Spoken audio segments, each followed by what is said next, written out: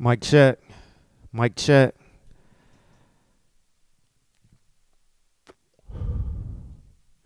We back for another episode. I know I don't sound excited, right? But I am inside. I'm excited to be back behind the mic. I'm excited to be recording again. Yes, I am. It's a Taste to Consider podcast. Yes, we are back for another episode. The first episode of the new calendar year, 2023. Let me start off with a song like I always do. Let's go.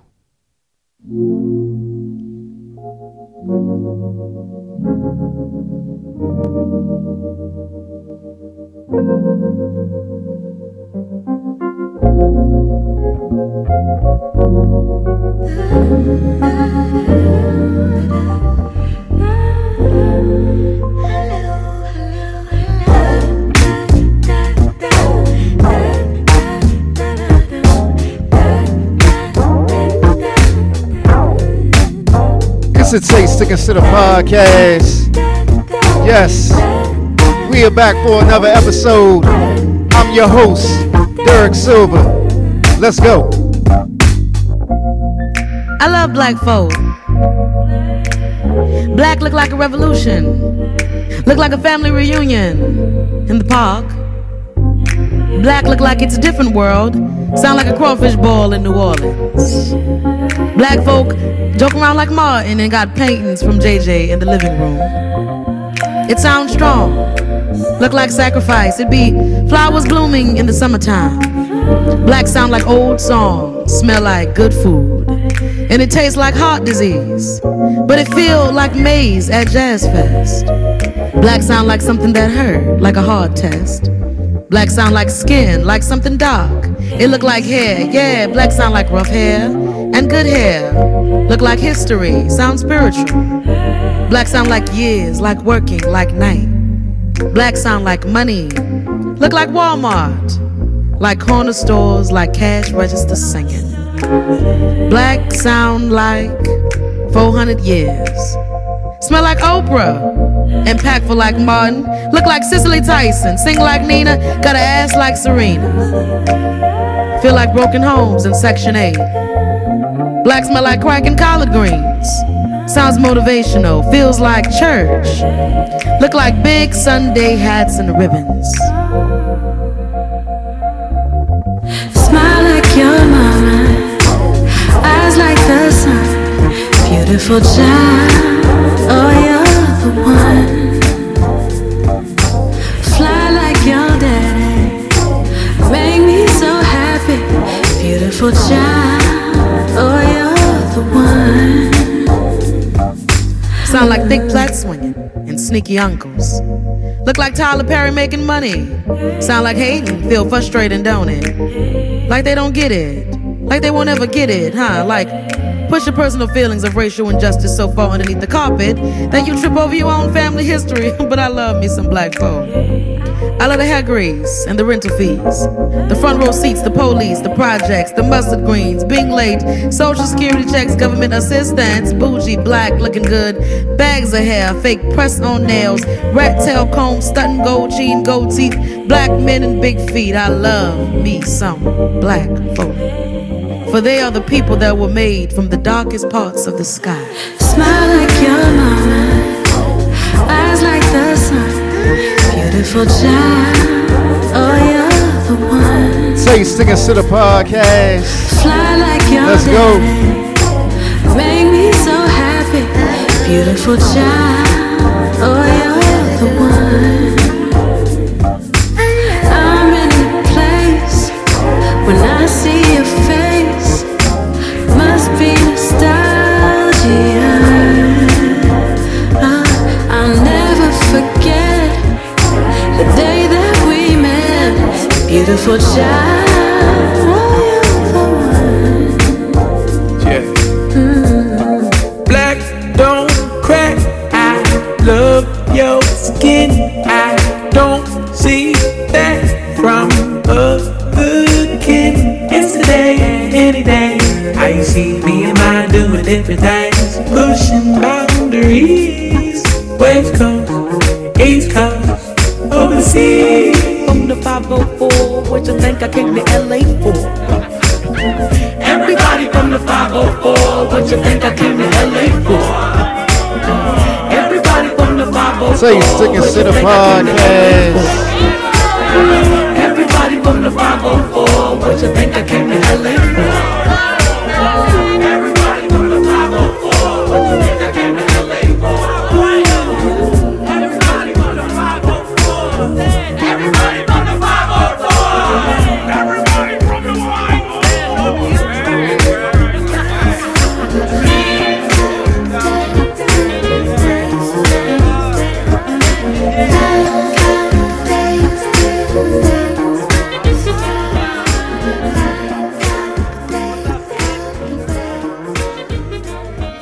Say Stick and Sit a podcast. Yes, indeed, we are back. That was Tank and the Bangas featuring Alex Isley and Masego. I love that song. I love black people. I love myself. Yes, I do. I even love the niggas. I'm just playing. But yeah, we back for another episode. It's a Taste to Consider podcast. Let me introduce the show officially.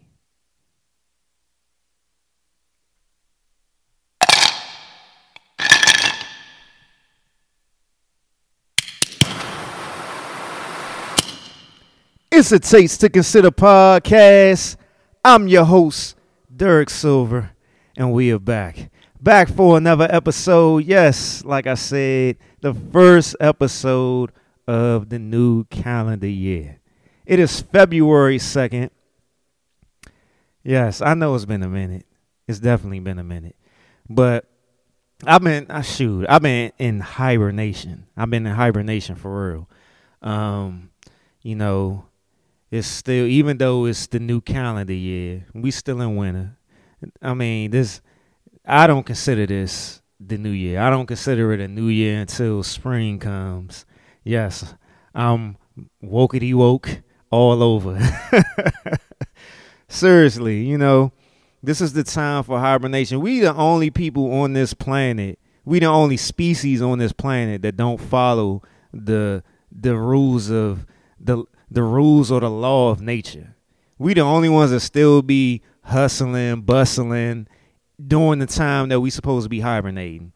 The plants dying, animals hibernating, or they moving south to warm weather. We the only species that is hustling and bustling when we supposed to be hibernating. So I went into a hibernation, you know, and even in the midst of that hibernation, there was Mercury retrograde going on and Mars retrograde.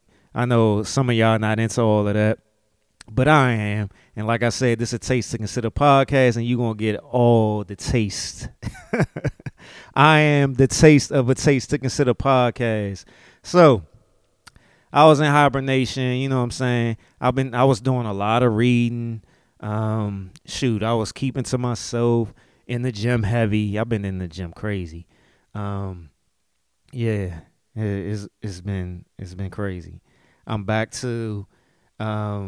I'm officially back to my 6 days a week working out in the gym. I mean, that's pretty much all I do. I work during this hibernation period. I work, go to the gym. I've been doing a lot of reading. Lately, I've been reading this book called Anxious Hearts, and it's about attachment styles. And this particular book has been focusing on anxious attachment. But it also references the other attachment styles in that book.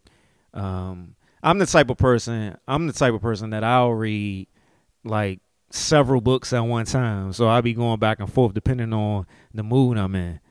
But I've been focusing on that book lately. I just started another book. I'm still reading the book by what's his name? Damn. Jason Wilson. I forgot the title of it. It's crazy. Damn. But I referenced it on the show before. But I started reading another book, the Laws of Human Nature by the author that wrote 48 Laws of Power. I just started that book as well. And yeah, man, if I could go back and talk to my younger self, I would tell myself, don't stop reading. It was a period of time where even though I was still learning, but I was doing most of my reading and my research and learning and stuff on the internet. I stopped reading books and I was just focusing on learning and reading stuff on the internet. And I shouldn't have stopped reading books. It's not a bad thing, but still, I'm getting back into reading more books and stuff. And like I literally sit down at a certain point of time in the day and I turn on my timer and I give myself at least like 30 minutes to an hour and I'll just sit there and read whatever book I'm into at that moment. So yeah, I've been doing a lot of research and reading and stuff on attachment styles and learning about my attachment style and how to heal it and stuff like that.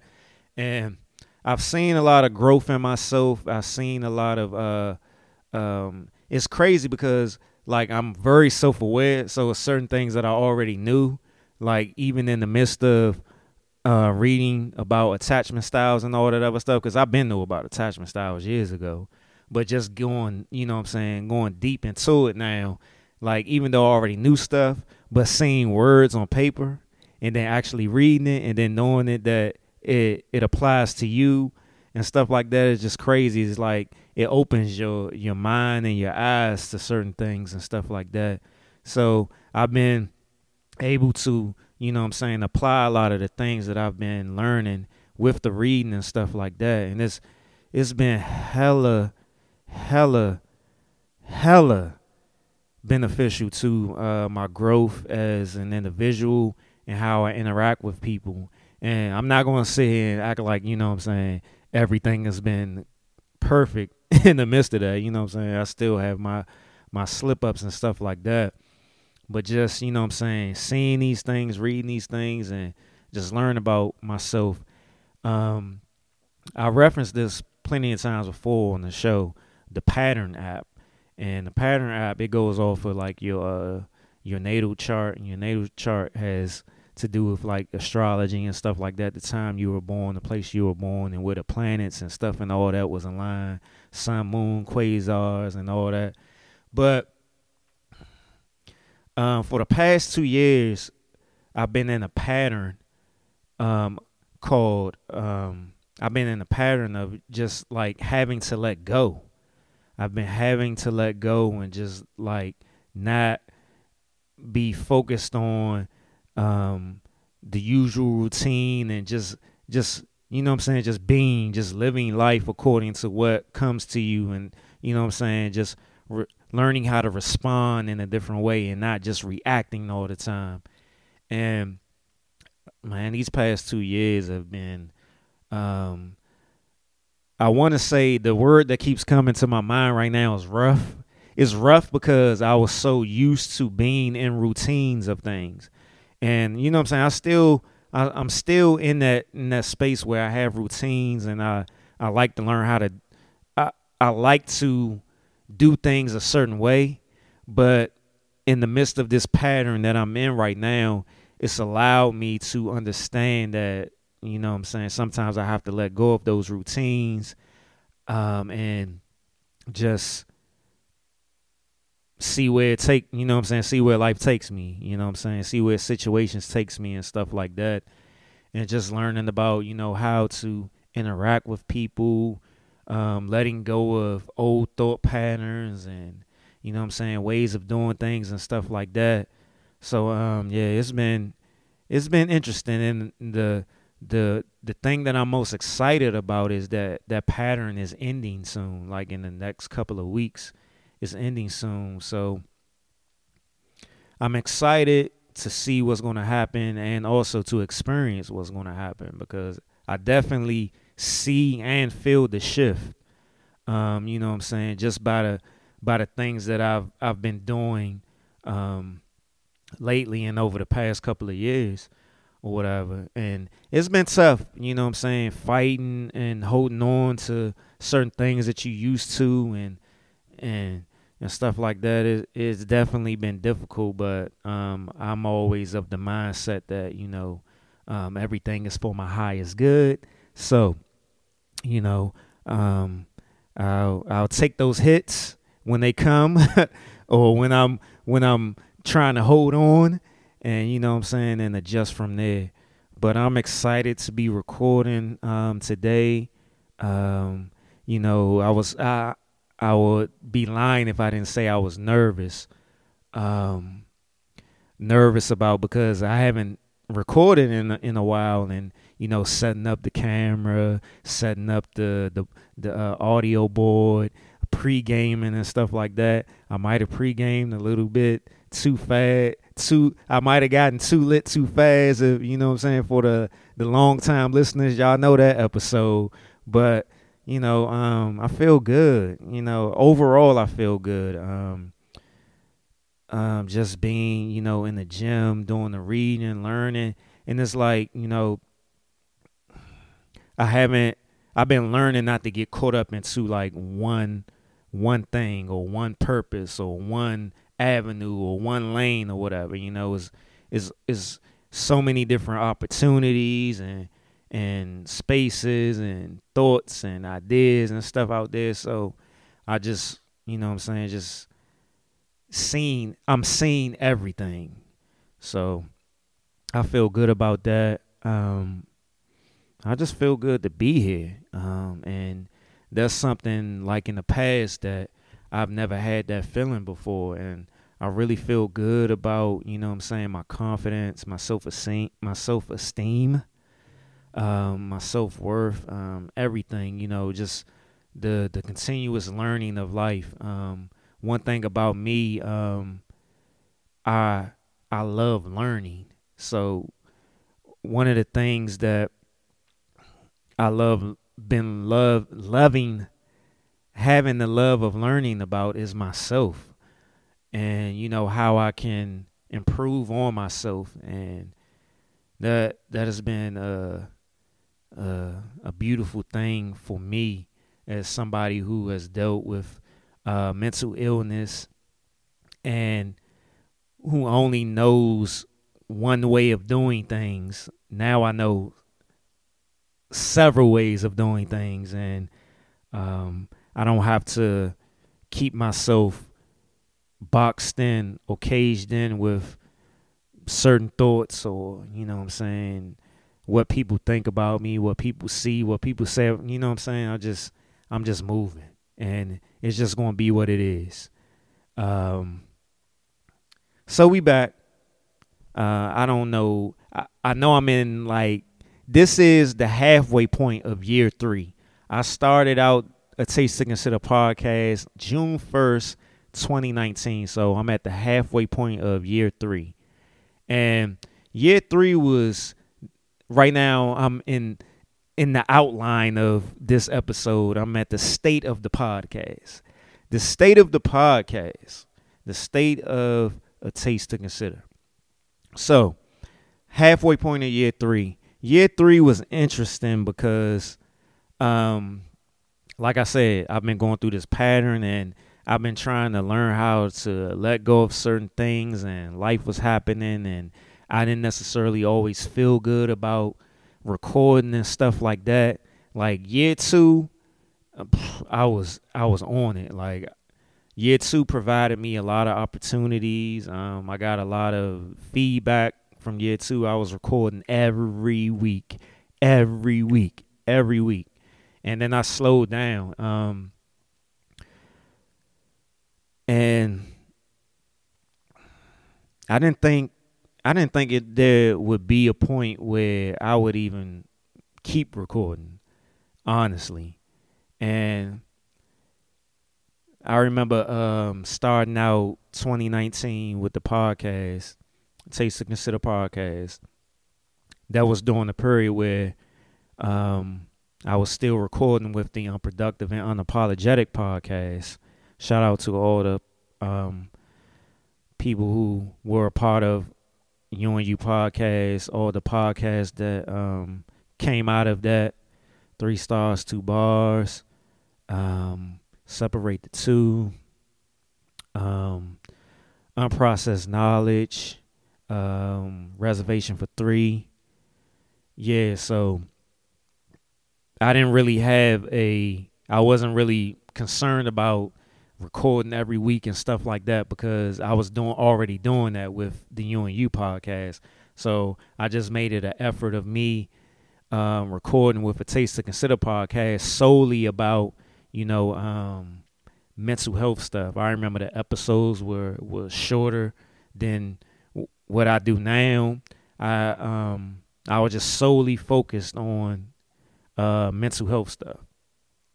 So then in the midst of, everybody, branching off and doing their own thing and stuff, that's when I started, putting more energy into a Taste to Consider podcast.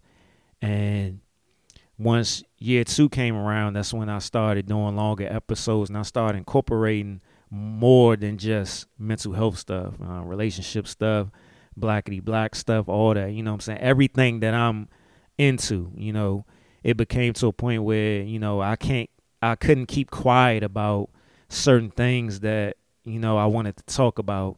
So that's when the podcast expanded more. The episodes became longer, and I started talking about all the things that I was into. And I was on a good run. Like I said, I was recording every week. I was enjoying it. I was loving it. And like I said, life happened around year 3 came along, and I started to slow down a little bit, and I started to letting things outside of the podcast, life and stuff, to affect my drive and my passion for recording and talking about things, period, that I wanted to talk about.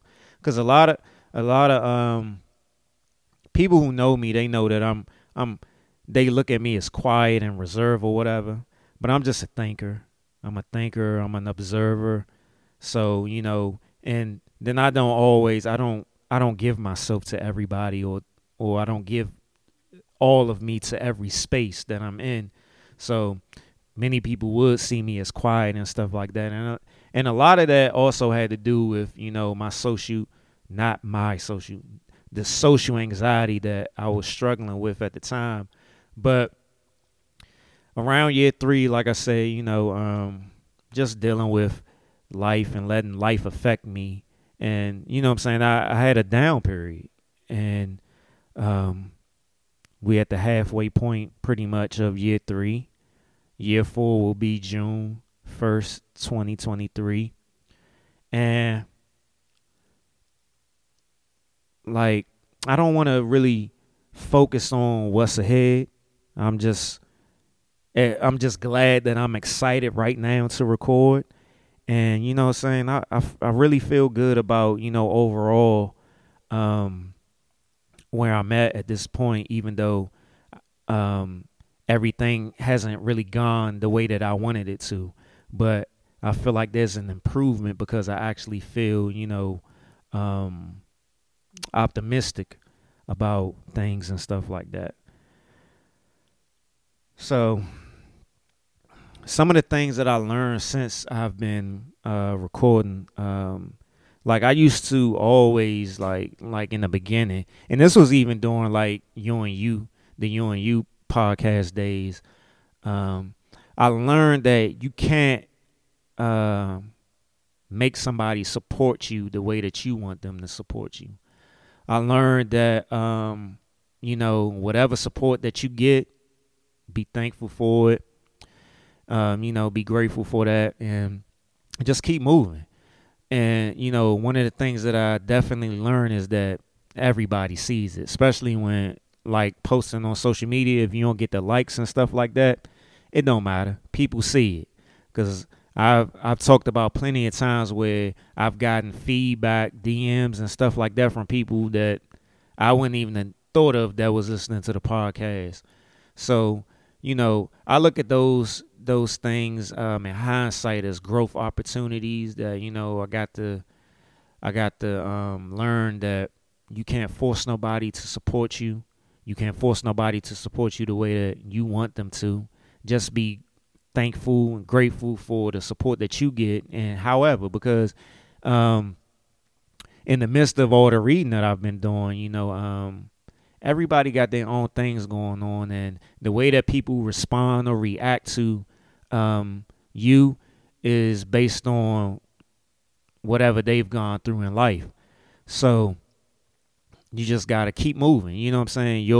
Your purpose, your goals, your dreams, your drive, and all that other stuff has nothing to do with nobody. It only has to do with you, because you're the one that's putting in that work. So that's one of the things that, you know, I've learned, and one of the things that I have to remind myself and keep and be mindful of when I continue doing the podcast, or if I'm doing the blog and stuff like that. GreatestIamblog.com. Because people see you. You know what I'm saying? It is what it is.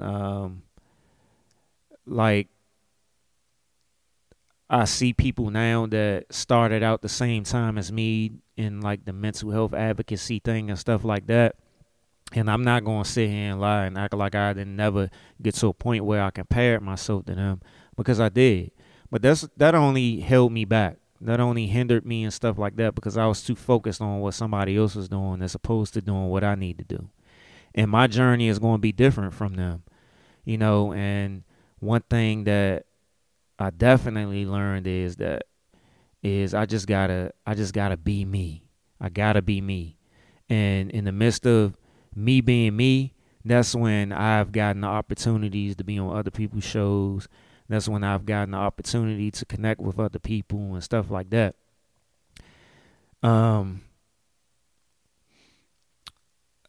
Other things that I've gone through in the midst of doing the podcast and stuff like that, like, you know what I'm saying, people have made assumptions about things that I've said on the podcast. People have taken things the wrong way.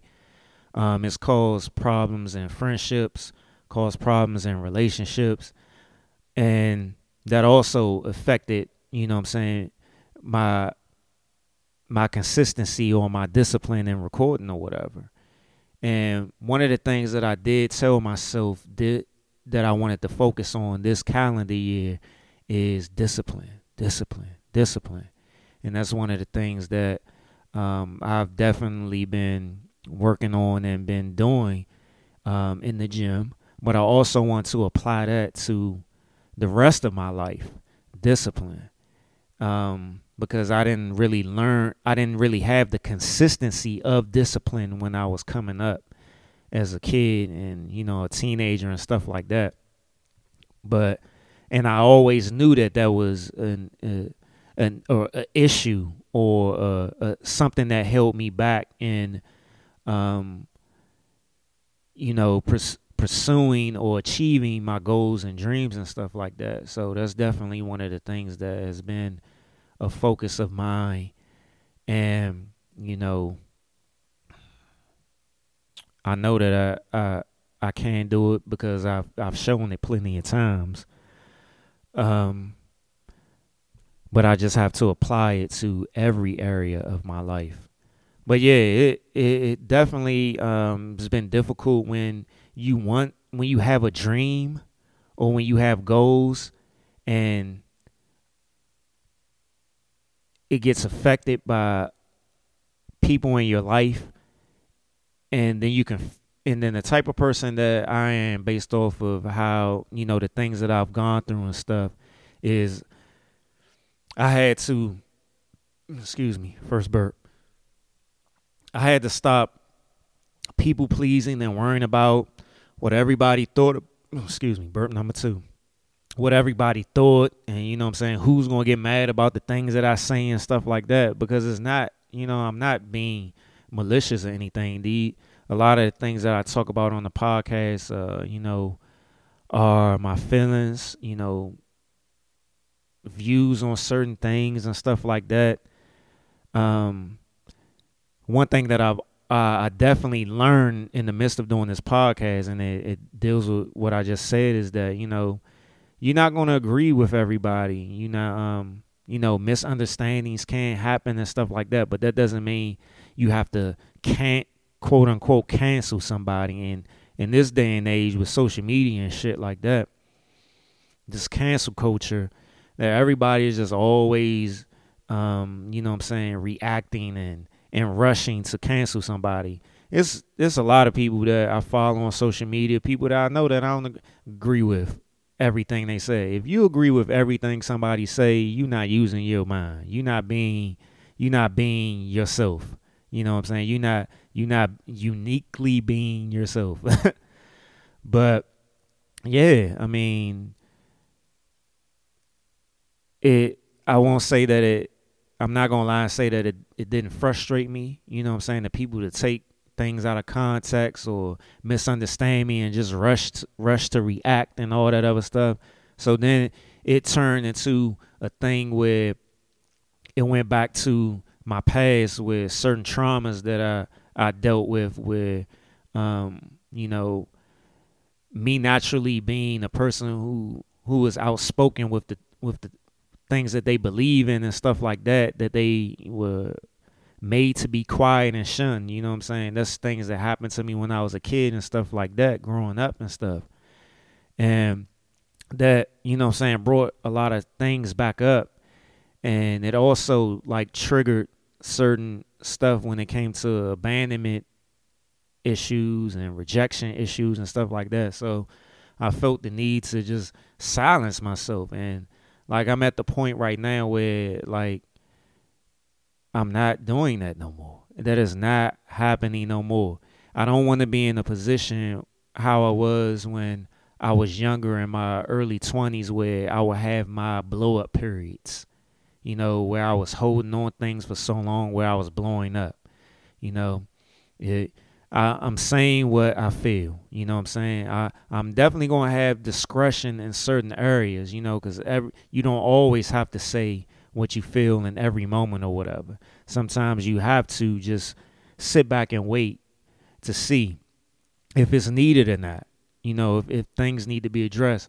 But at the same time, I'm not silencing myself no more. And it's funny because a lot of people always looked at me as being blunt and stuff like that. But those was always like blow up periods. It wasn't never me just being confident and assertive in, the things that I feel and stuff like that. It was always in an aggressive manner. But that's another area that I've been definitely working on, with therapy and stuff like that. And a lot of things that I've been learning is how to be more assertive as opposed to aggressive, because I'm so used to being aggressive. So I've been learning how to be more assertive, and I love having the opportunities to be assertive, So yeah, that stuff is all out the window. I'm learning how to not really worry about how someone feels about the things that I say. Not to say that I don't care about other people's feelings, but I'm not going to put everybody else first like I used to do. You know what I'm saying? I always talk about how I have a big heart, and that's one of the things when I've talked to my mom about, when I was younger as a kid or whatever, and that's one of the things she always brings up, how big of a heart that I had when I was younger and stuff. And I'm still gonna have that big heart because that ain't gone nowhere. But yeah, I'm not putting everybody else first no more. I'm a different person. Like, it's funny because I notice myself in certain situations now that it's not that I don't care, but it is going to be what it is. You know what I'm saying? The situation is going to have to happen the way it's going to happen. I'm fully confident in myself. I'm fully confident in the universe. I'm fully confident in the Most High that everything will work out the way it's supposed to be. that optimism is much more higher than that pessimism that I used to have. So yeah, that is the state of the podcast. I'm back. Like I said, this is the halfway point of year 3, and I'm excited about it. I have each and every episode that I would do. Once that episode is finished, I started working on the next one. So I already know what I'm going to talk about next week. I just got to put it together, unless something unfortunate happens that I absolutely have to talk about. So that's the state of a Taste to Consider podcast. I probably didn't talk about everything that I wanted to, because some in the midst of me talking, I'll be going through the whole episode throughout the week. You know what I'm saying? I visualize it and everything. I literally be walking around the house. I walk around the gym or wherever I'm at, and I'll be doing the podcast in my head. How I'm sitting down, everything in my head. But yeah. So that's the state of a Taste to Consider podcast at this point. I appreciate everybody who has supported me, everybody who listens, everybody who downloads but don't listen. And this is what I was talking about as far as, you can't force somebody to support you the way that you want to. Like I know, people that tell me that, they don't listen to every episode, but they make sure that they download it. Because the interesting thing about it is, like, when I got the Spotify numbers for 2022, I had growth. I didn't feel like I didn't feel like the podcast was growing or anything.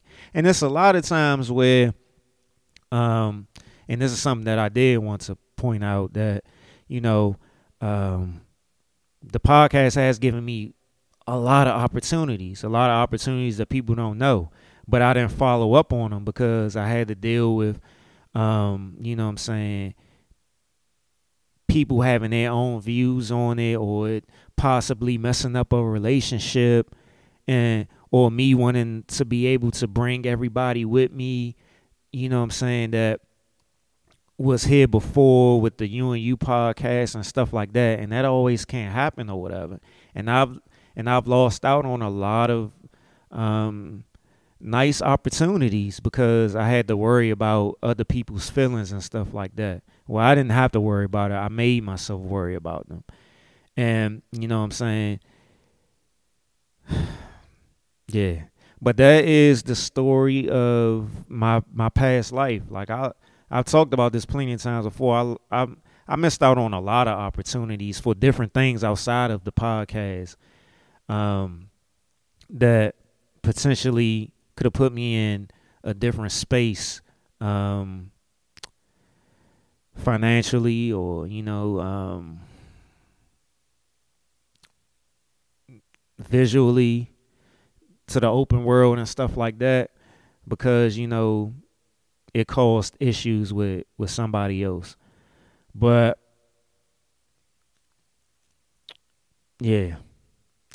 So moving along, like I was saying, 2022, when I got the Spotify numbers, and the Spotify now, I had significant growth, and that was just Spotify. So I don't, they actually send out those numbers. I don't know about Apple Podcasts. I don't know about Stitcher. I don't know about Google Play, all the other streaming services.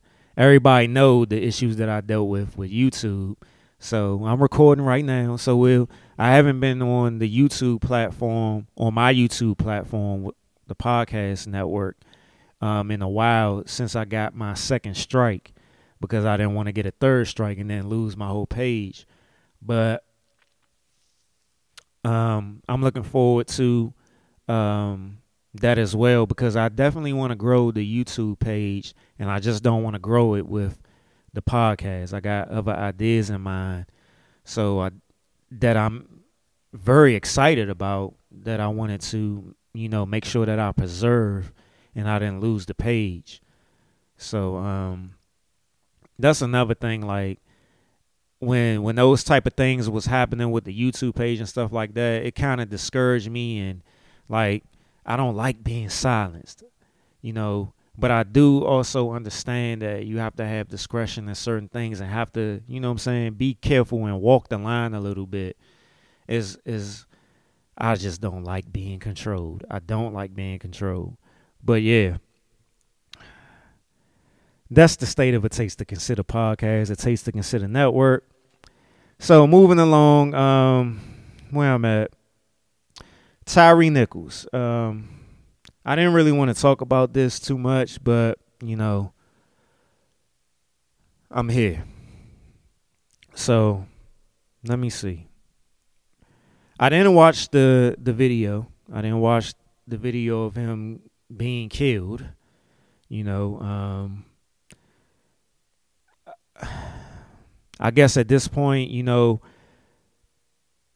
I just didn't want to watch it. I didn't want to watch it. You know what I'm saying? I was protecting my mental health on it or whatever. You know, this is something that is a constant, has been a constant since forever, even before I was born. And I'm 41 years old. So, all, you know what I'm saying? This stuff has been going on forever. But like I've always talked about, this is a classic case of the Willie Lynch theory, the Willie Lynch syndrome, where, this is the question that I want people to always ask themselves when these type of situations happen.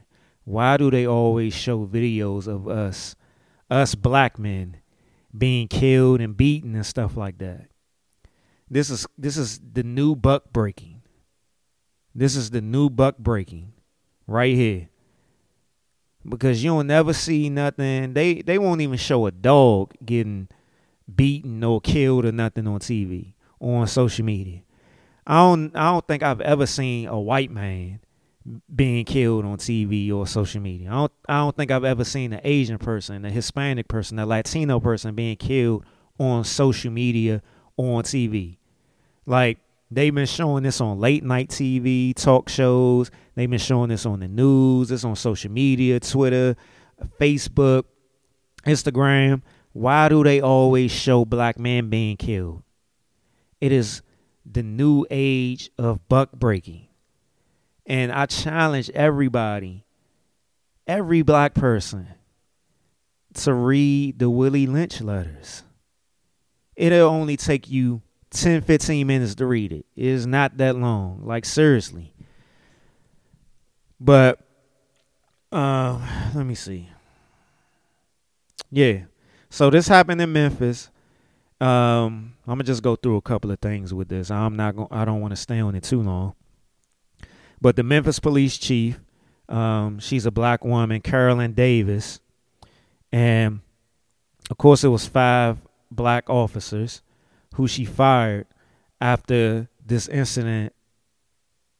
And the interesting thing that I learned about her that I didn't know, that I'm sure most people know already, is that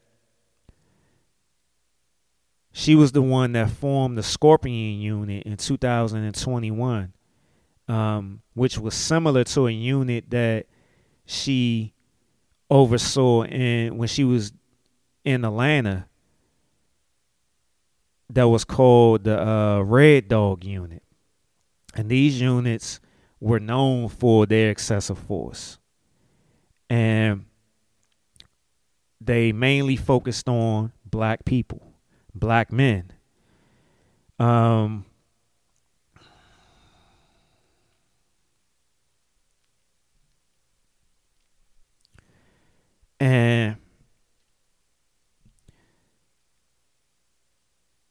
we're just figuring out, right? They've been trying to put all this focus on these five black men, which is fine.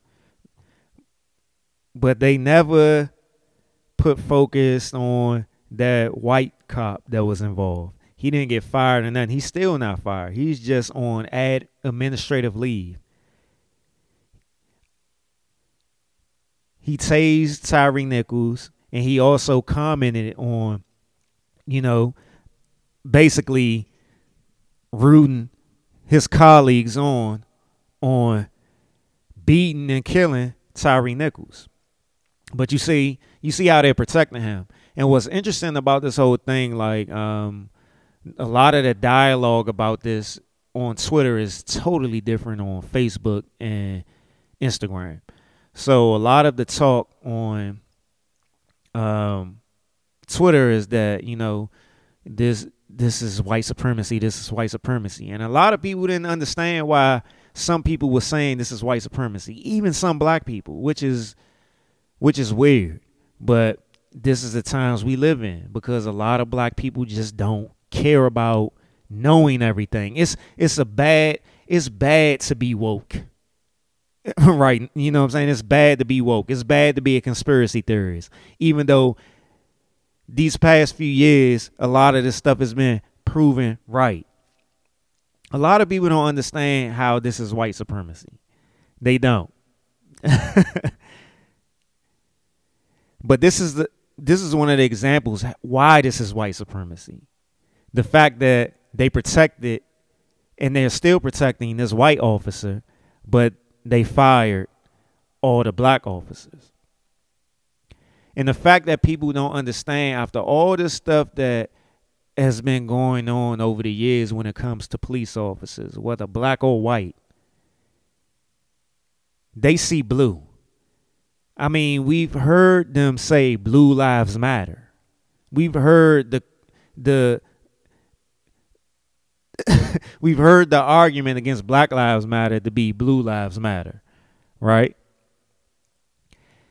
I've talked about this on the podcast before, how some of my worst experiences with police officers have been with black officers.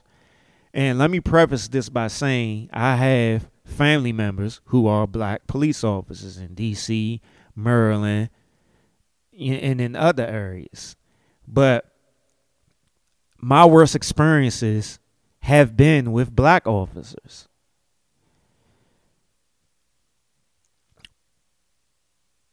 Black officers seem to, it's almost, this is just my opinion. This is just my opinion and my diagnosis of the situation.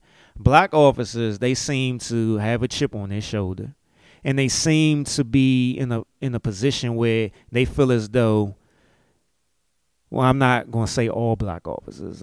I'll just say some black officers seem to have they seem to want to prove themselves that, you know, they are above the criminality when it comes to black people, or above being a nigga. So they have a more anger towards seeing black people in these situations.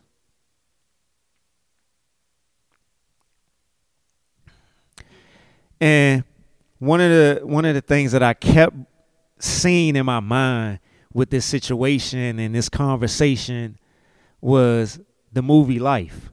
Y'all remember the movie Life, when they was in the prison and they had the white superintendent, and then he had his assistant, that black dude. The black dude was rougher and more meaner and angrier towards the black prisoners than the white dude was.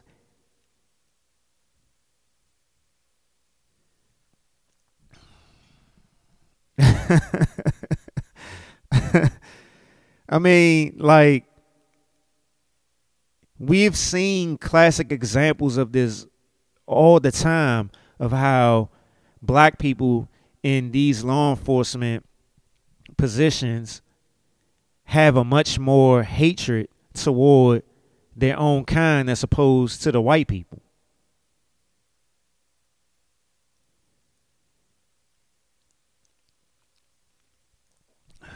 I'm going to pull up this video.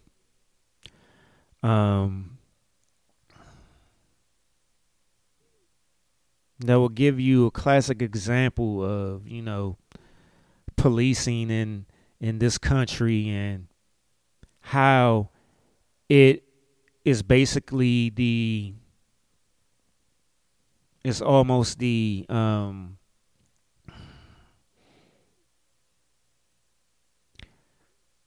trying to think of the right word.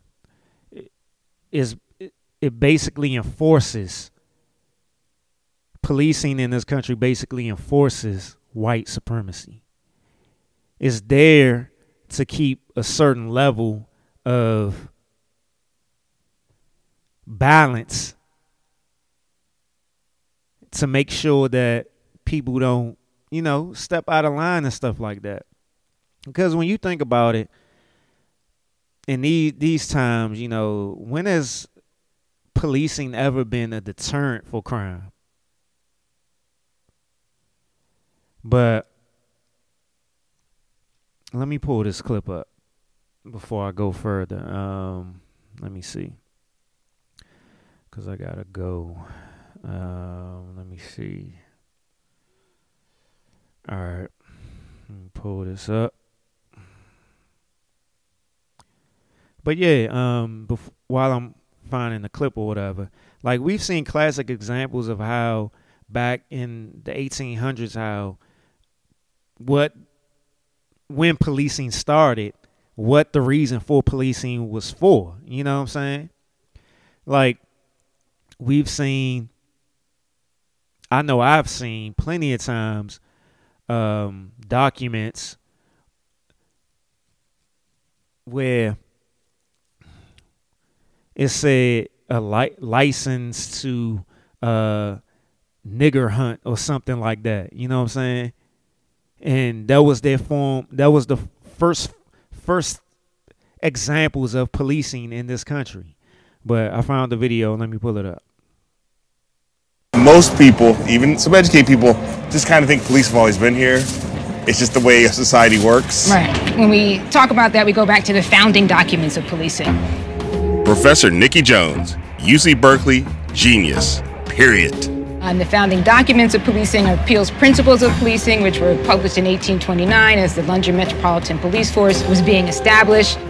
People still cite its emphasis on the relationship between policing and the public. And what folks don't understand is at the time that Peel's Principles were published, the public did not include black people. And so the policing that black people were subject to, enslaved black people were subject to, that was dictated by the other founding document, the Barbados Slave Codes published in 1661. The Barbados Slave Code says about what you'd expect from something called a slave code. Torture, maim, hunt, rape, and execute were all A-OK for the white enslavers to do to the enslaved. And most importantly, it was not just kind of okay.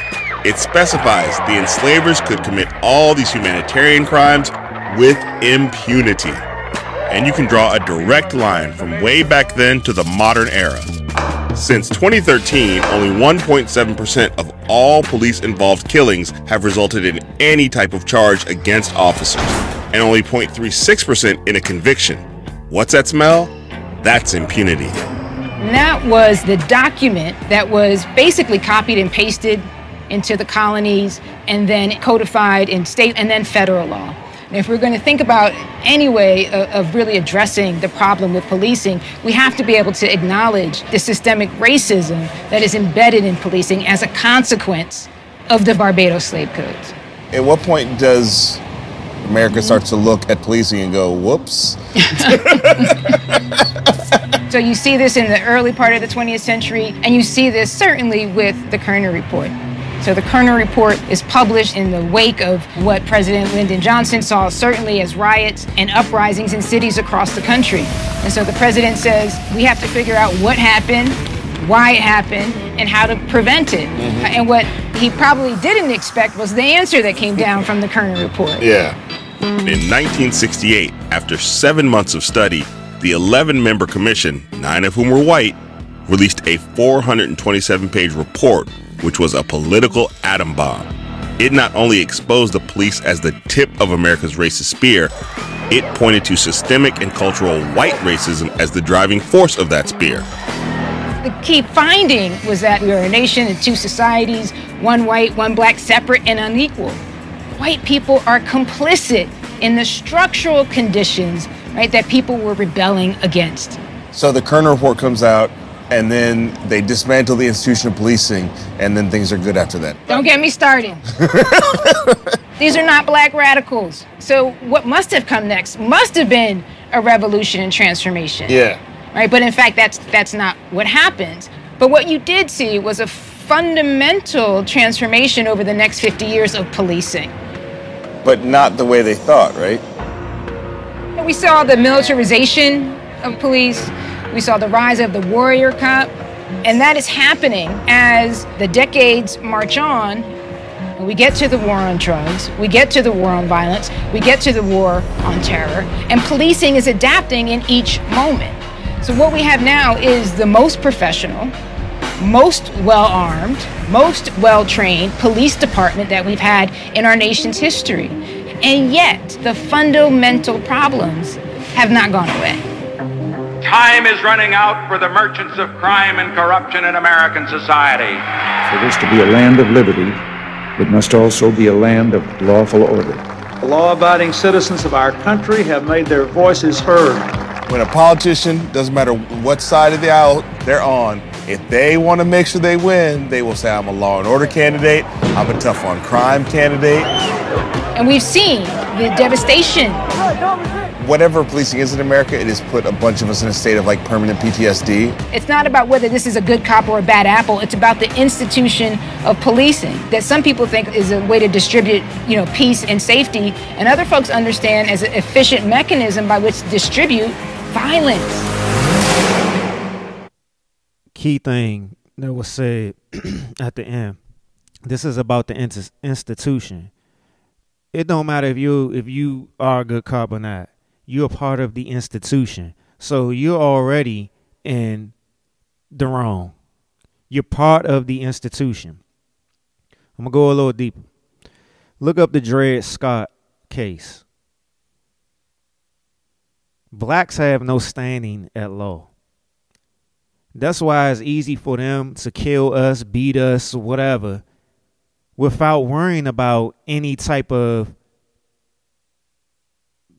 they don't have to worry about no type of punishment if they kill us, beat us, whatever, because we have no standing at law. Black is not a race, is not an ethnicity, is not a nationality. It's been written in law. Black is not a race, is not a nationality, is not an ethnicity. We have no standing at law. And this is when it comes down to looking more into your genealogy, where you come from. You know what I'm saying? Even African American. I mean, let's be real.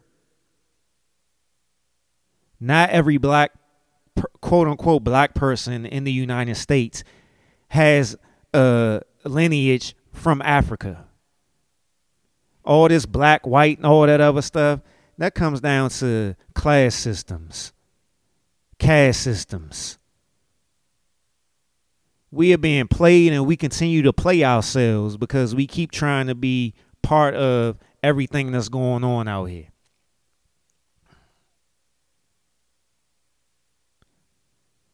We're together separately. Together separately. I mean,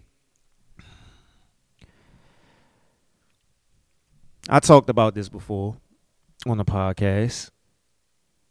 Back in 2012, I applied to be a Prince George's County police officer. Prince George's County is the wealthiest black county in the country. It's in Maryland. I got hired. I decided not to do it. This was around the time when Trayvon Martin was killed. I'm glad I didn't do it. 2012, I was 30, 31, depending on the month. This was before I started going to therapy and all that other stuff. I thank the Lord that wasn't part of my my plan, that I didn't make the decision to do it. Because if I did, who knows what mindset I would be in today.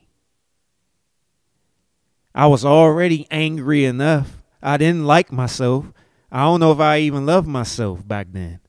So think if I had that mindset Think if I didn't have the knowledge or the growth that I have now, and being 30, 31, being a police officer in a predominantly black county. And even outside of that, in my 20s and stuff like that, most of my anger was toward other black dudes or whatever. I was always fighting, trying to fight or whatever. You know, I was always trying to prove myself and all that other stuff. So it becomes an ego thing, it's an anger thing, mental illness, all that other stuff. Oh, I thank God that I ain't become a cop. Because I would have probably been I was already aggressive. So to have that gun, to have that badge, that would have intensified it. It's not about, it's the institution. So whether you're black, white, but you working for blue, it's white supremacy. Point blank, period. Is no other way around that. They have used plenty of black people to push their agendas all the time in all types of arenas. All types of arenas. Politics, TV, movies, entertainment, police, whatever. Teaching, all that.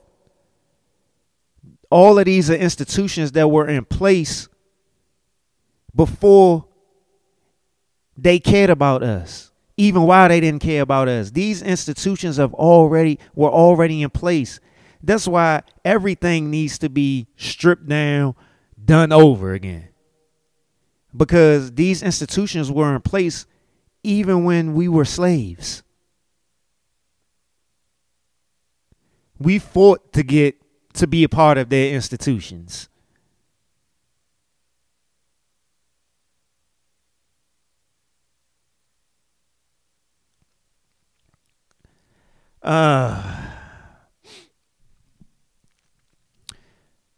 Back to all the conversation that was going on Twitter. Well, no, let me talk about this first. Based off of everything that was discussed in that video. America spends more money on police departments than most countries spend on their military, yet America has one of the highest crime rates for any developed nation on earth. The United States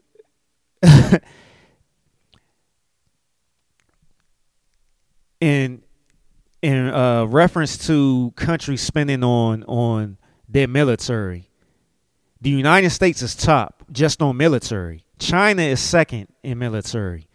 The third highest spending is the United States police. That's third on the military list, the military spending list. But yet, the United States has the fourth highest homicides per 100,000 people. Mexico number 1, Turkey number 2, Estonia number 3, and United States is number 4. So this is what I was saying about the police departments aren't deterrents. They just here to enforce white supremacy. They don't care about stopping no crime. When you think about it, when do you see the police? After the fact. After the fact. But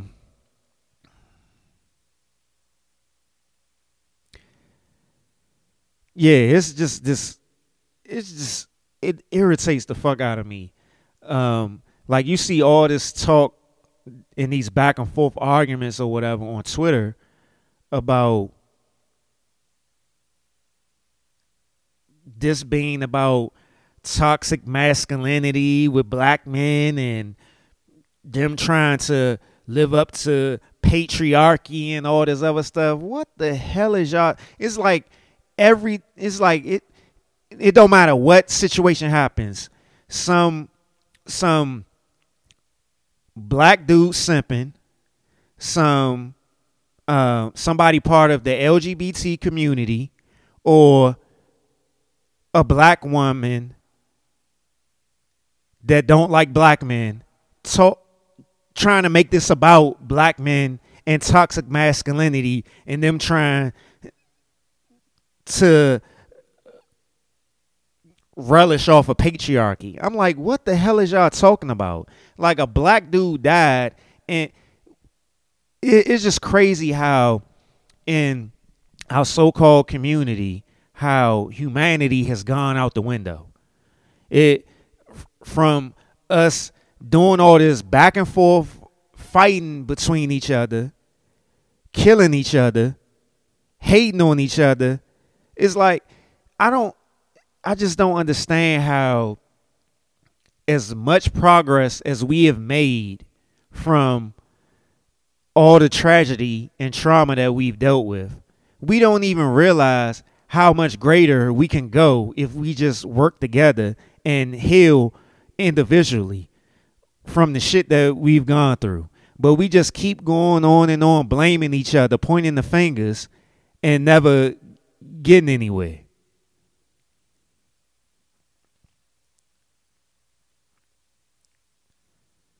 Like these certain pockets of people in these I guess you can call them communities, the LGBT community, or the black men simping, or the black women that hate black men. They just always trying to find a way to downgrade black men and not have no type of empathy or compassion for black men, or don't care about the humanity of black men. I've seen people on Twitter say he didn't die good enough. I've seen people on there previously talk about how black men are bullet bags, but then now they mourning because it's convenient that that's what's trending at the moment.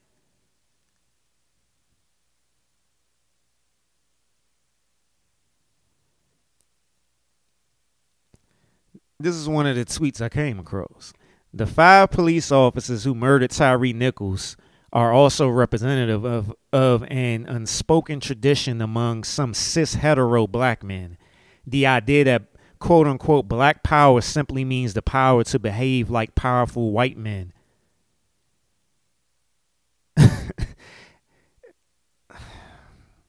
I don't even want to respond to dumb shit like that, because people be so caught up into trying to be intellectual and so smart and provide these think pieces for something that is just so simple. But of course, they so attached to whatever hate they got towards black men that they using any and every opportunity to bash a black man. And I hate the fact that we got to keep doing this black man, black woman stuff. Like, I'm all for empowering black women. I'm all for empowering black men. But we always keep ourselves separated. We together, but we separated.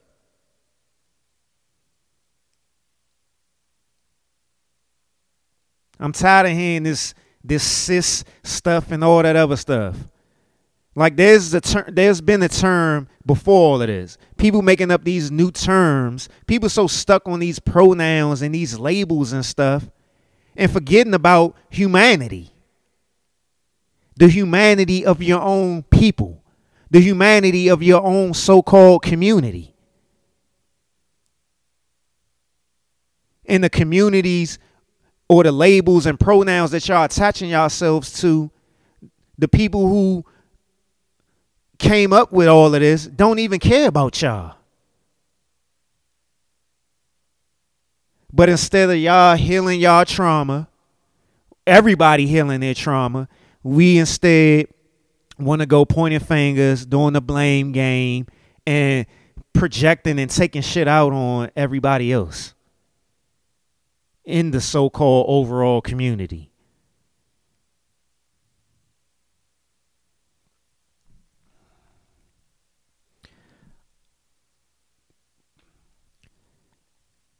This is going to keep happening, obviously, like, until we make some type of change. We keep, just like that video I played, It don't matter what side this politician on, Democrat, Republican, whatever. They always coming with some sort of law and order. They have their keywords, their law and order and all that other stuff. They have their keywords and their key terms that specifically go out for white supremacy that people can identify with. They don't care about us, but we continue voting for these people. We continue voting for these Democrats.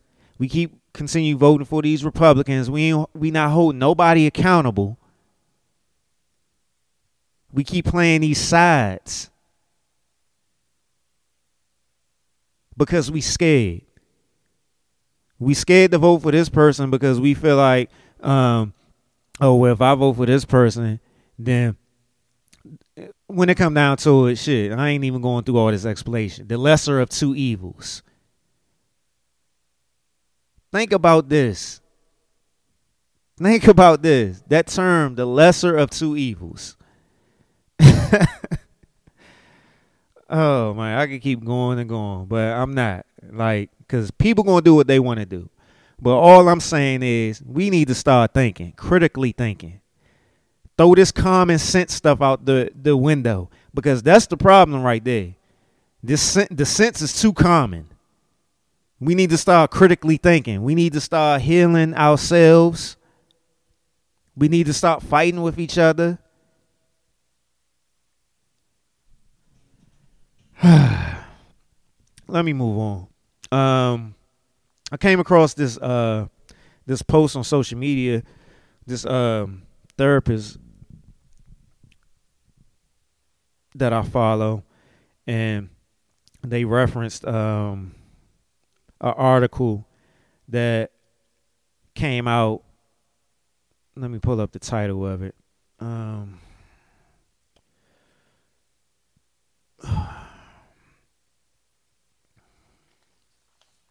It's actually two articles. One is the main article, and the second one is like a Cliff Notes version of the article. It was in the New York Times, and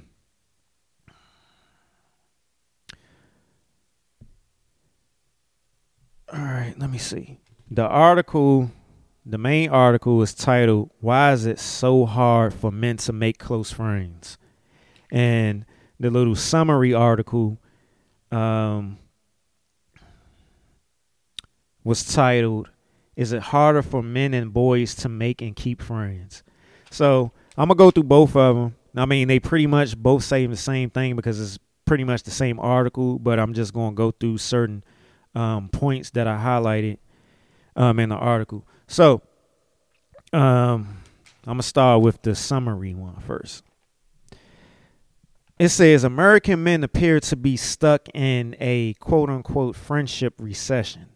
According to a recent survey, less than half of men said they were truly satisfied with the number of friendships they had.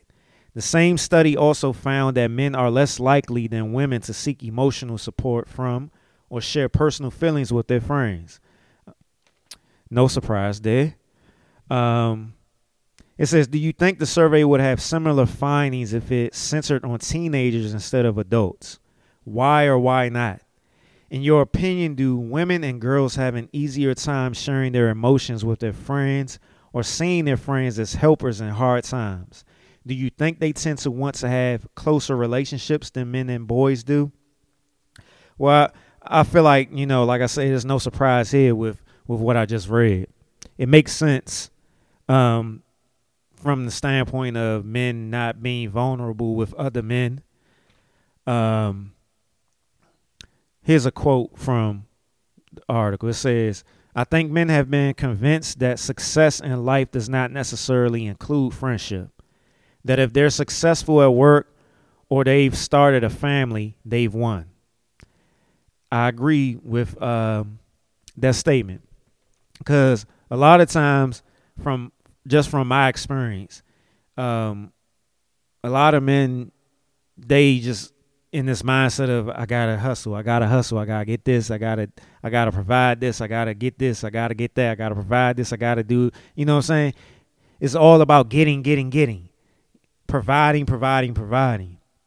You know, it's never about really spending or we don't want to look at it like we're wasting time, because we always got to be proving ourselves. It says in a 2021 survey of more than 2,000 adults in the United States, less than half of the men said they were truly satisfied with how many friends they had, while 15% said they had no close friends at all, a 5-fold increase since 1990.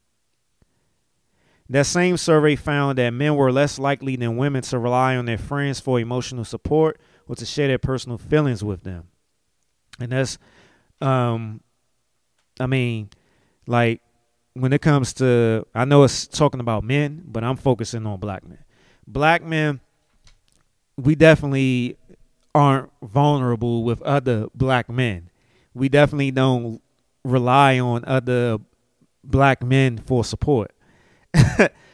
For one, just this is based off of my experience. We don't want to seem as though we're weak. We don't want to give another man power over us by sharing that weakness. We come accustomed to not being vulnerable and sharing feelings and emotions and stuff like that because of how we were raised. Another reason, because we never been taught to embrace or learn about feelings and emotions, so we don't know how to express them. I talked about it all the time. I post about it all the time, how the only feelings and emotions that we know is aggression and anger. That's all that we've been taught to know, aggression and anger. If we get mad at another dude, we either gonna fight or we just gonna be like, F it. You know what I'm saying? I don't mess with that. I don't mess with him no more. You know what I'm saying? I don't F with him no more. That's just what it is. There's never no thing where the dudes actually having conversations, healthy conversations with each other. It says, I think men have a deep craving for intimacy with their friends, said Nick Fager, a licensed mental health counselor and the co-founder of Expansive Therapy. Where I'm at in this article. All right. So let me move on to the main article. And these are just some of the things that it talks about. It says, here are the 4 strategies to eliminate all of the obstacles that can stand in the way of deep male friendship. The first one says, practice vulnerability even if it makes you uncomfortable. Though Mr. Fager is mindful of speaking in generalities, he believes the challenges some men face in developing meaningful platonic bonds boil down to how they've been socialized to equate masculinity with strength, competitiveness, and stoicism, even as traditional gender norms have shifted. Those qualities can make close friendship tricky. And that's what I said. I mean, this is just what we've been brought up to believe, how we supposed to conduct ourselves in the world. So, I mean, you've seen it plenty of times, whether in person, on TV or whatever. You know what I'm saying? Go ahead with all that soft stuff and all that, you know. Back to the article. It says, if you look at little boys, they're pretty open and affectionate with each other, and then something happens. Now, that I agree with. As a kid, period, you're just more open and free with your mindset and stuff like that, until you start being taught certain things. Once you fall to the ground and scrape your knee or your elbow or something like that, boy, get up, stop all that crying, stop being soft. You know what I'm saying? Stuff like that. So it start and around those times when these situations happen, you probably, you're a young kid, 4, 5, 6, 7 years old or whatever. Those are the prime years for your mental and emotional development. Also, it says societal messages teach them that openness and emotional vulnerability are taboo. Yep. Whether it comes down to men, boys, and even girls or women. I mean, let's not. I was thinking about this in the barbershop today when I was getting ready for the show and playing it out in my mind and stuff like that. Yeah, you see all this stuff on social media about, women wanting a vulnerable man and stuff like that. And I'm not going to say that they're lying, but their mind hasn't their thoughts hasn't caught up to their actions or to their habits. You know what I'm saying? Because even though men are conditioned this way, women are conditioned to see men that way as well. So when a woman sees a man being vulnerable, being in touch with his feelings, being in touch with his feminine side, which all men have a feminine side. I mean, you got to believe that because, it's talked about enough of how women are being more masculine these days. We both have both sides. I mean, that is the truth of the thing. That's just the truth of the matter. We both have both sides. But it's some women, I'm going to say a lot of women out here that, they have that thought, but they still haven't, their actions and their habits and their and their indoctrination hasn't caught up to all of that yet. It's trendy now. And it, man, you can see it with all the commentary on social media about men with podcasts now. I've talked about this before, about how we living in this age of the divine feminine. And a lot of these women that claim that they in touch with their divine femininity and all that other stuff are some of the main women are out here that are blasting these men for having these podcasts or speaking up more on social media. But y'all don't even understand that is part of the divine femininity, them being vulnerable. Even if you don't agree with what they're saying, even if some of the things that they're saying sounds crazy or it makes you uncomfortable. It is men being in touch with their femininity by being vulnerable. But it all comes down to, are these men, are all of us men going to learn how to control the vulnerability or learn how to navigate the vulnerability or actually learn what our emotions or feelings are and how to actually express them in a much more articulate way? But then it also comes down to, are some of these women really in touch with their divine femininity to the point where they see a man expressing themselves on these podcasts, on social media, or wherever he's expressing themselves? If that's making you uncomfortable, then that's because you aren't in touch with your femininity, your divine femininity. We're in a point now where you should be celebrating these men being more open. Because even if they saying the wrong things, then you know what men not to be around. You know what men not to be involved with. We got to stop trying to control what everybody says out of their own mouth and just worry about how we respond to it. And I'm saying respond, not react. Because it's a lot of people out here that's reacting, and that shows right there some emotional immaturity, or maybe you aren't tapped into your femininity where you can understand this particular man's vulnerability, because just because you think it's wrong don't mean it's wrong. You just can't connect with it. And I'm not saying that because I've seen some of these dudes out here with these podcasts just be saying some outrageous, crazy stuff. And y'all know I played videos on them and I countered the things that they were saying. But all I'm saying is worry about yourself. Worry about the things that you need to work on so you can connect better with somebody who's being vulnerable. And I'm speaking from experience. I've been in therapy. It's about to be, it's damn near 10, 11 years that I've been going to therapy. And I still get uncomfortable at times when I'm being vulnerable.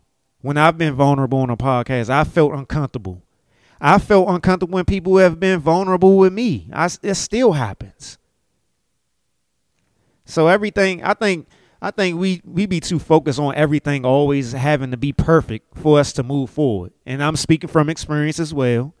You got to have the right partner. Everything got to be right with the partner. Everything got to be right with the friendship. Everything got to be right with the job. Everything got to be right with the car. Everything got to be right with the house.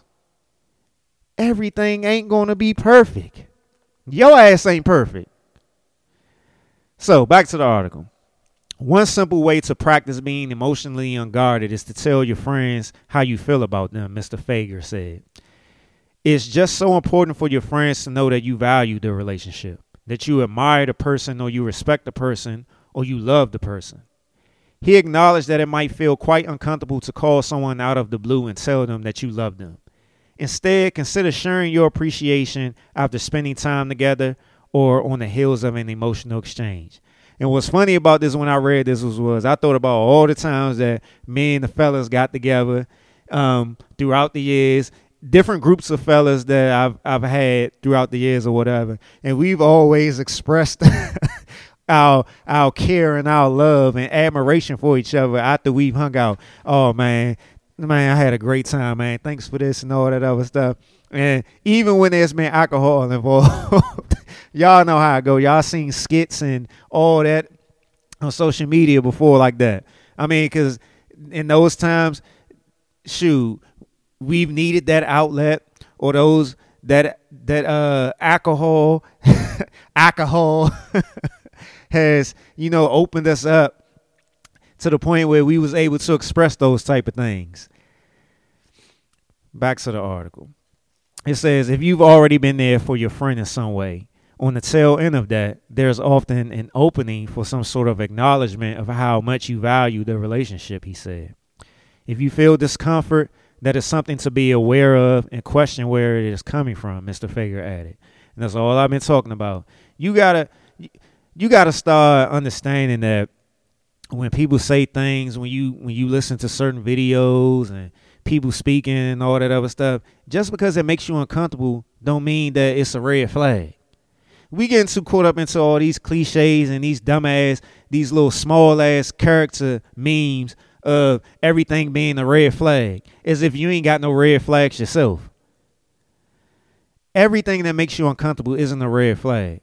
It may be a red flag on your end, but it may not be a red flag coming from the person that you getting it from.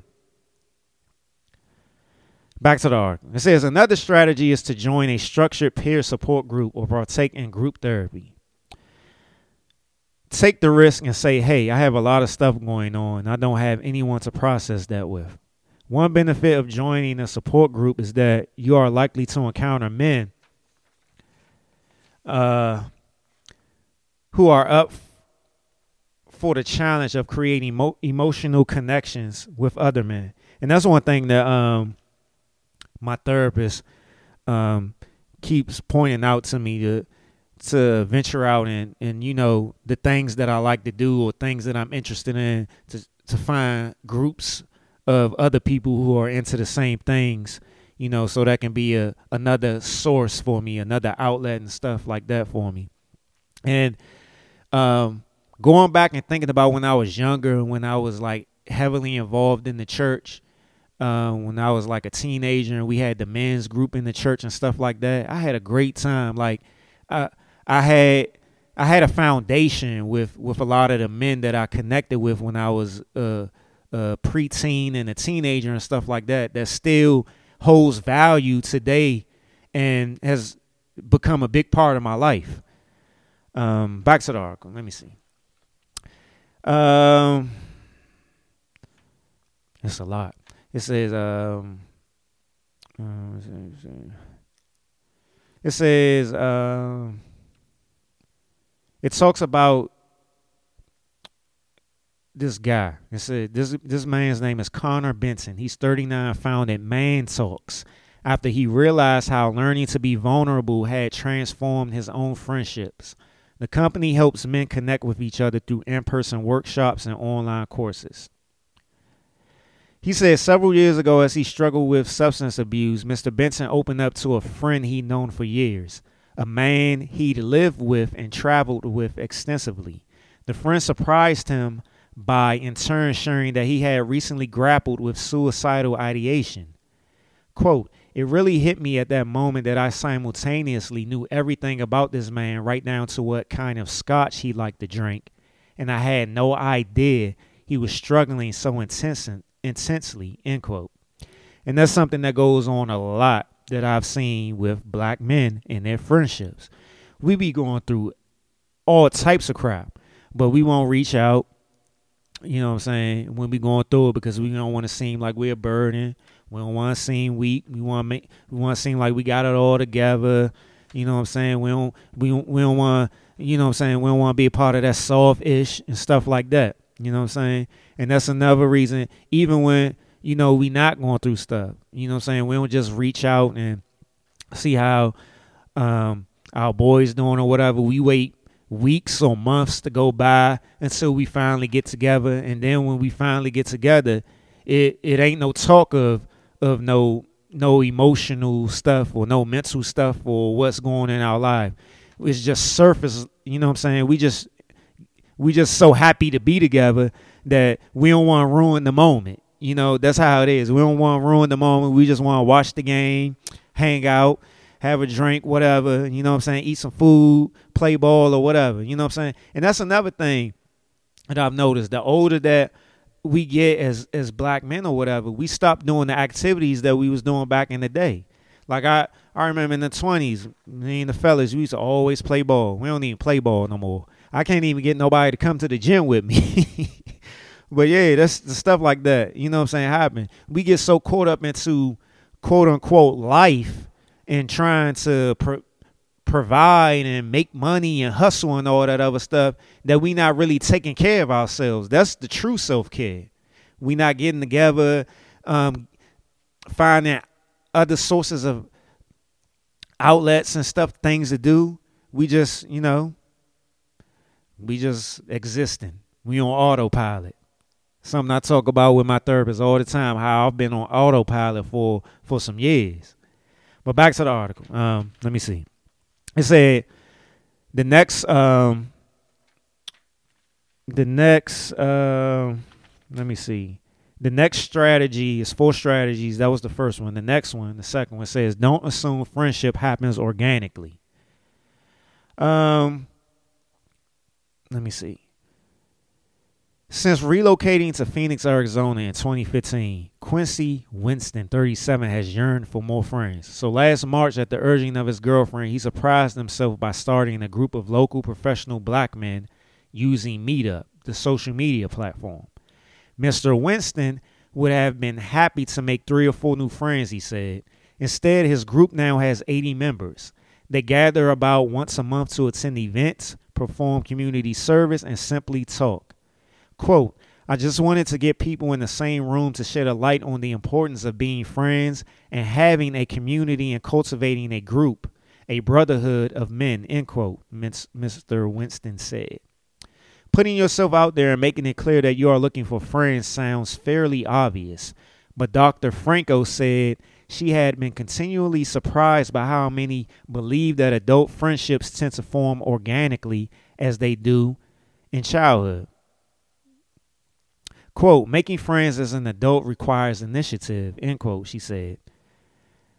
Dr. Franco advises people to put themselves in recurring social situations by, for example, joining a club or a class so that there is opportunity for getting to know new friends over time.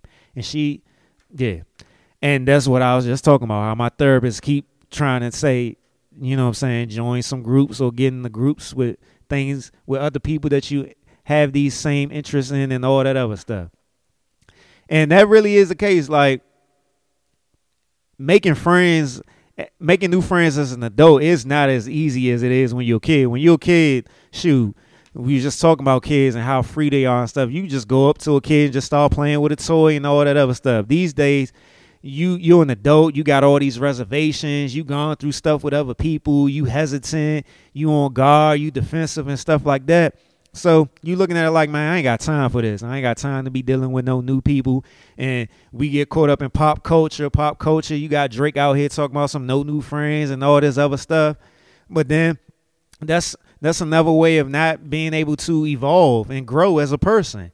That you always stuck with the same people, or even if you with the same people, and that's fine if you got the same group of friends, but y'all not doing nothing different. Y'all not exploring nothing different together. So y'all not expanding or evolving the friendship in any way.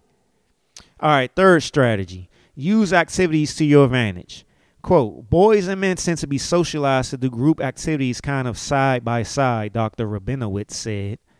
Those looking to expand their social circle or turn an acquaintance into a closer friend can lean into that propensity.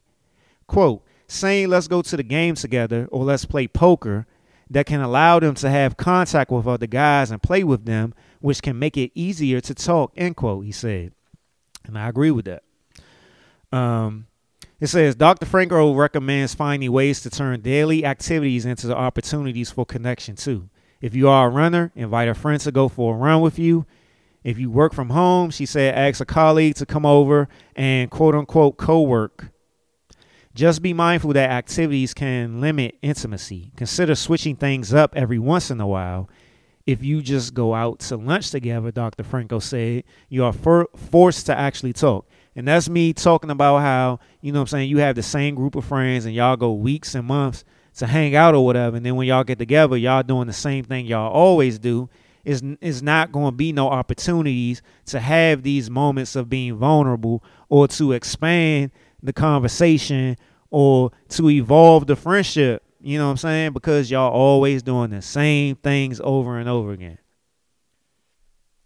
Last strategy, harness the power of casual check-ins. And I already talked about this. I ain't even going to read what it says on it because that's what I talked about. You know what I'm saying?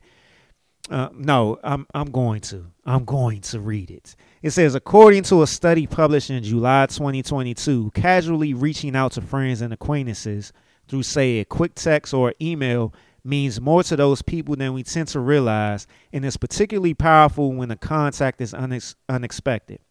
Quote, people tend to think, oh, he's too busy or he's moved on with his life. He doesn't care, end quote. Dr. Franco said, quote, I think hearing about studies like that can remind men that some of those barriers they have in their heads are not necessarily how things will turn out. Send the text, check in, end quote. I mean, there could be nothing more clear than that. I try my best to do check-ins with people. It got to the point where I stopped doing it because I felt like nobody was checking in on me. And when it comes down to it, yeah, it's cool to do the check-ins, but also, man, like you gotta be mindful of people being reciprocal with the same energy. You know, I know they always be talking about match energy. Yeah. But I also had to learn that just be yourself. You know what I'm saying? And like I said, I got a big heart. So at this point, I look at it like, you know what I'm saying, I'm just going to check on people. I'm not even concerned about if, you know, it's reciprocal, as long as it's not abusive. You know what I'm saying? As long as nobody ain't being abusive or disrespecting me, I'm going to continue to check on people. You know what I'm saying? It's not going, I just got to be me. You know what I'm saying? I just got to be me. So, you know, sometimes being a leader is leading by example. And one of the things that I've been learning more and more about being a leader is that most of the good things about leading is leading by example, you know, because you can't make nobody do nothing. So just be yourself. Just do you. So, yeah, I don't need. And when it comes down to it, I check in on myself and I just focus on being grateful and thankful for the people who do check on me and not worrying about who's not checking on me.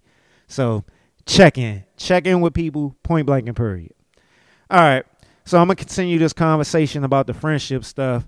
I got a couple of clips, and then we'll move on to the end of the podcast. It's this cliche crap that you see 1,000 people saying all the time. If the people in your circle don't inspire you, they're not your circle, and all that other bull crap or whatever. And man, I used to be so focused on, growth and evolving as a person and stuff like that, which is a good thing. But I used to also, I wouldn't say look down on people, but I would have a frustration if the people that I knew or was in my circle didn't have the same views on certain things that I had and stuff like that. And that's wrong. And that's something that I had to learn, that's wrong, because everybody is their own unique person. And you just got to do you. And you know what I'm saying? If somebody is gonna come along with you, they'll come along. If somebody's gonna catch up, they'll catch up. But that doesn't take away from that person. That doesn't take away from your friendship or whatever. You just make adjustments in life just like you do with anything. So I got a clip. I'm going to play this clip and we'll discuss it.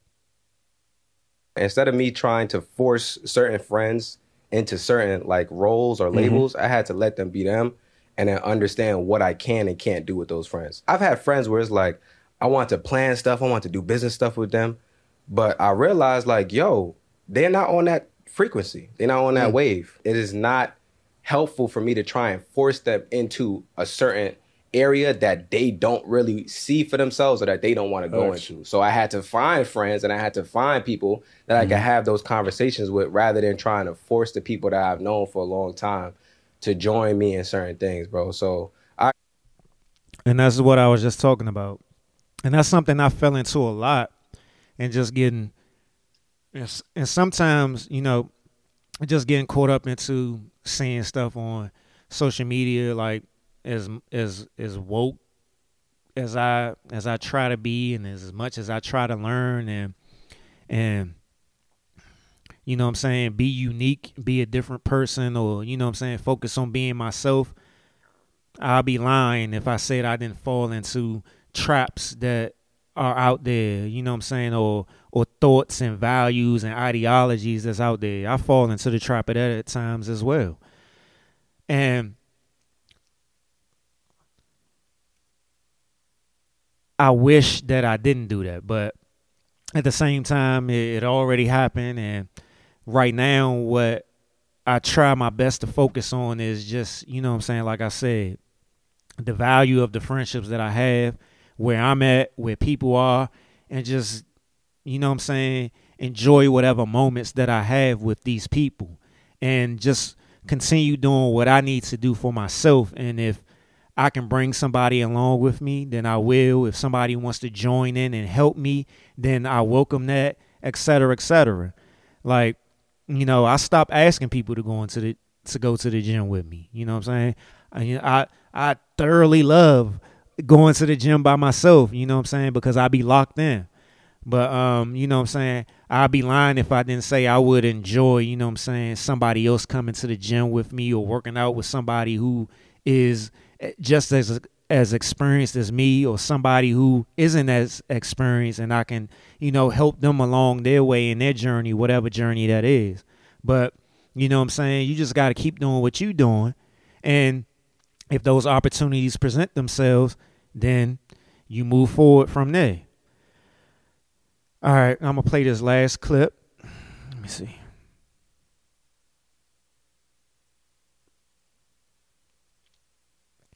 And I'm playing this clip because it goes back to, us as black men and how we interact with each other and how we are always so competitive against each other, even when we claim we not. Because I don't I've come across too many people who've been silently, secretly competing against me, and I didn't even know. And you know what I'm saying? Just silly stuff. But that's neither here nor there. But yeah, black men, we got to start being more vulnerable with each other. We got to start empowering each other. We got to start bigging up each other. You know what I'm saying? Because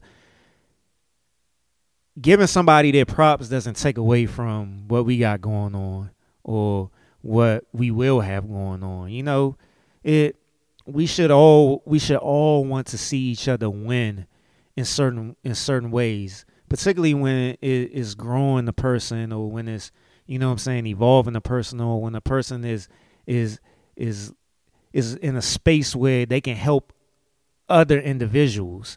Like, I love seeing all these black male therapists that I follow, and how, you know what I'm saying, they started around the same time as me on the social media or whatever, and how the things that they doing, man, I love it, because, you know what I'm saying, is opening up more doors for black men to be more open to therapy and to focus on their mental and emotional health or whatever.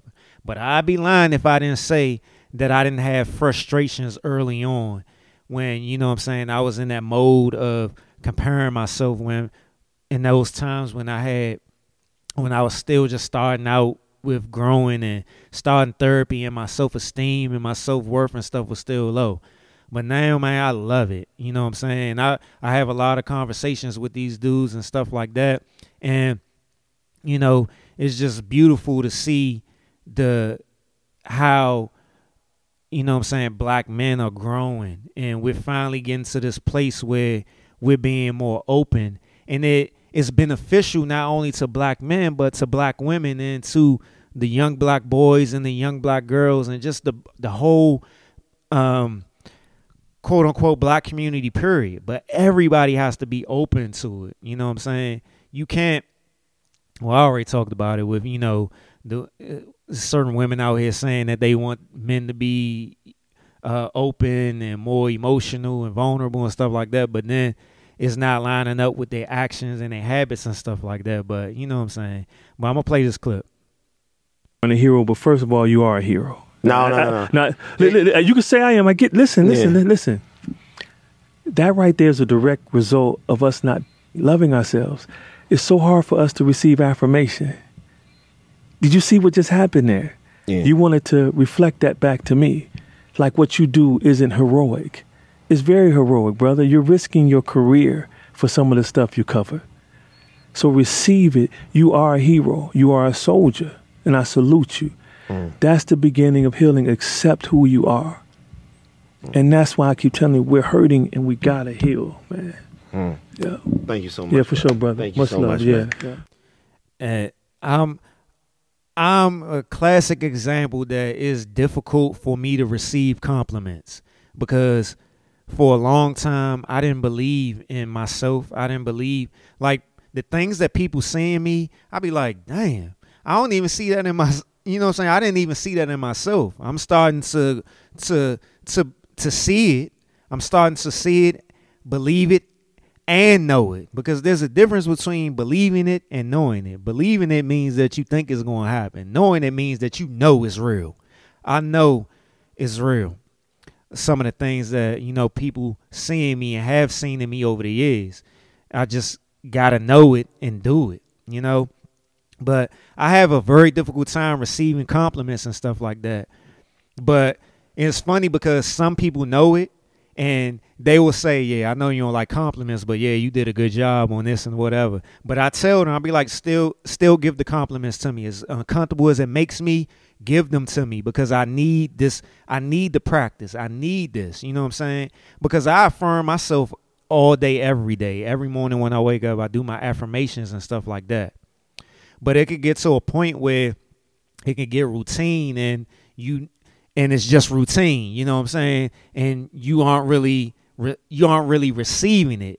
So it helps at times to hear it from other people and to actually have those opportunities to actually receive it from somebody else, because yeah, I didn't get that type of stuff when I was coming up or anything like that, you know, from my household and stuff like that.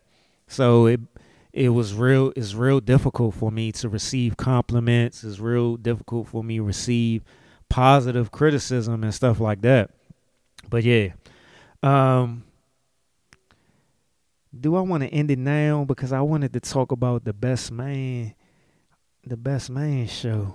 I wanted to end it off. I didn't want to have a too long episode. Let me damn, it's about to be 2 hours. Let me see. Damn.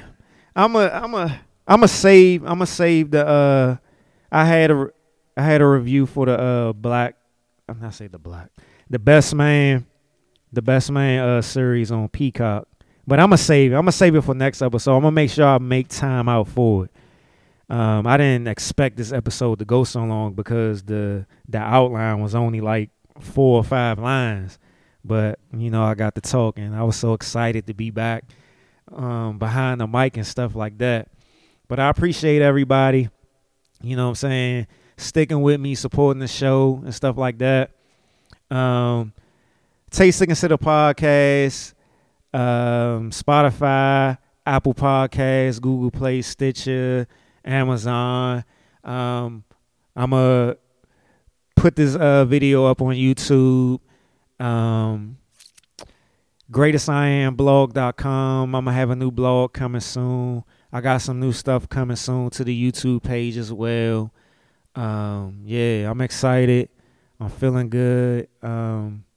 If you watching this on YouTube right now, I got a smile on my face. I'm trying to hold the smile. I feel real good right now. Yeah, I'm excited. Yeah, Taste to Consider podcast, the Taste to Consider network on Instagram.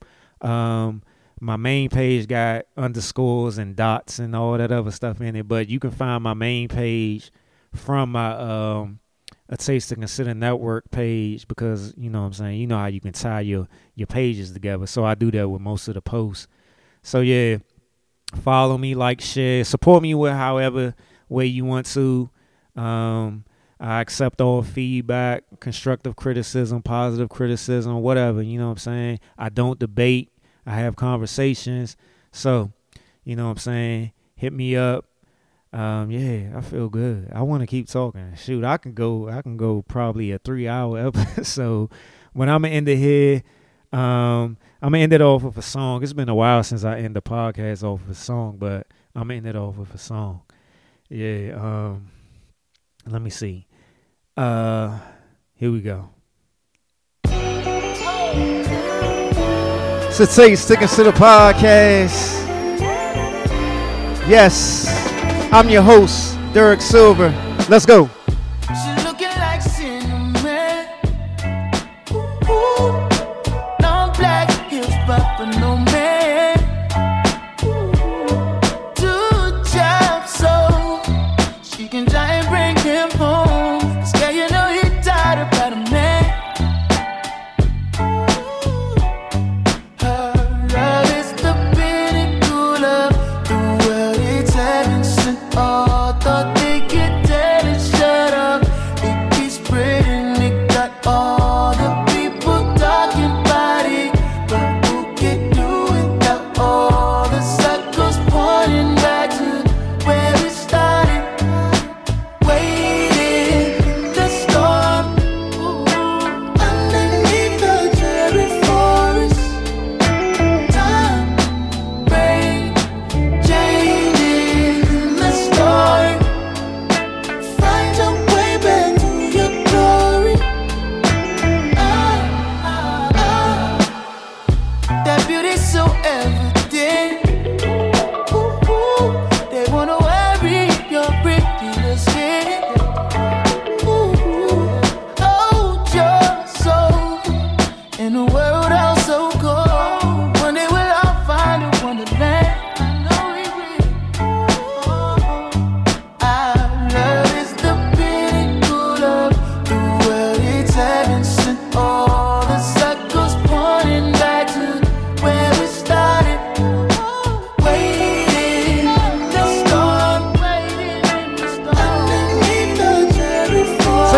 Consider Podcast.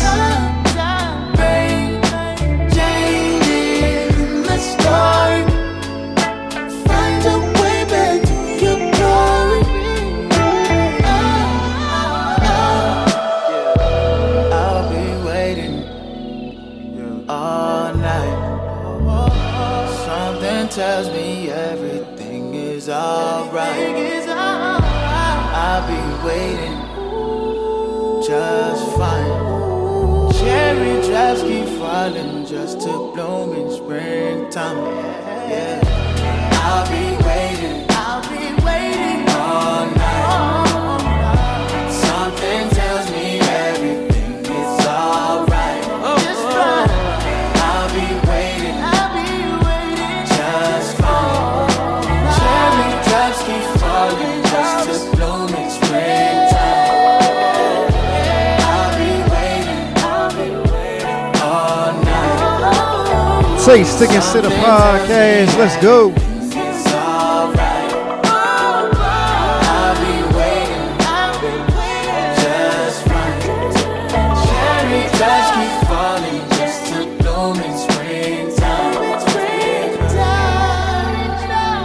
And the cherry forest symbolizes new beginnings, things that are of old. Say, stick and sit a podcast. So watch where you taking your time. Watch how you spending your time. Show how you spending your love. I'ma show how I'm spending mine. Say, stick and sit a podcast.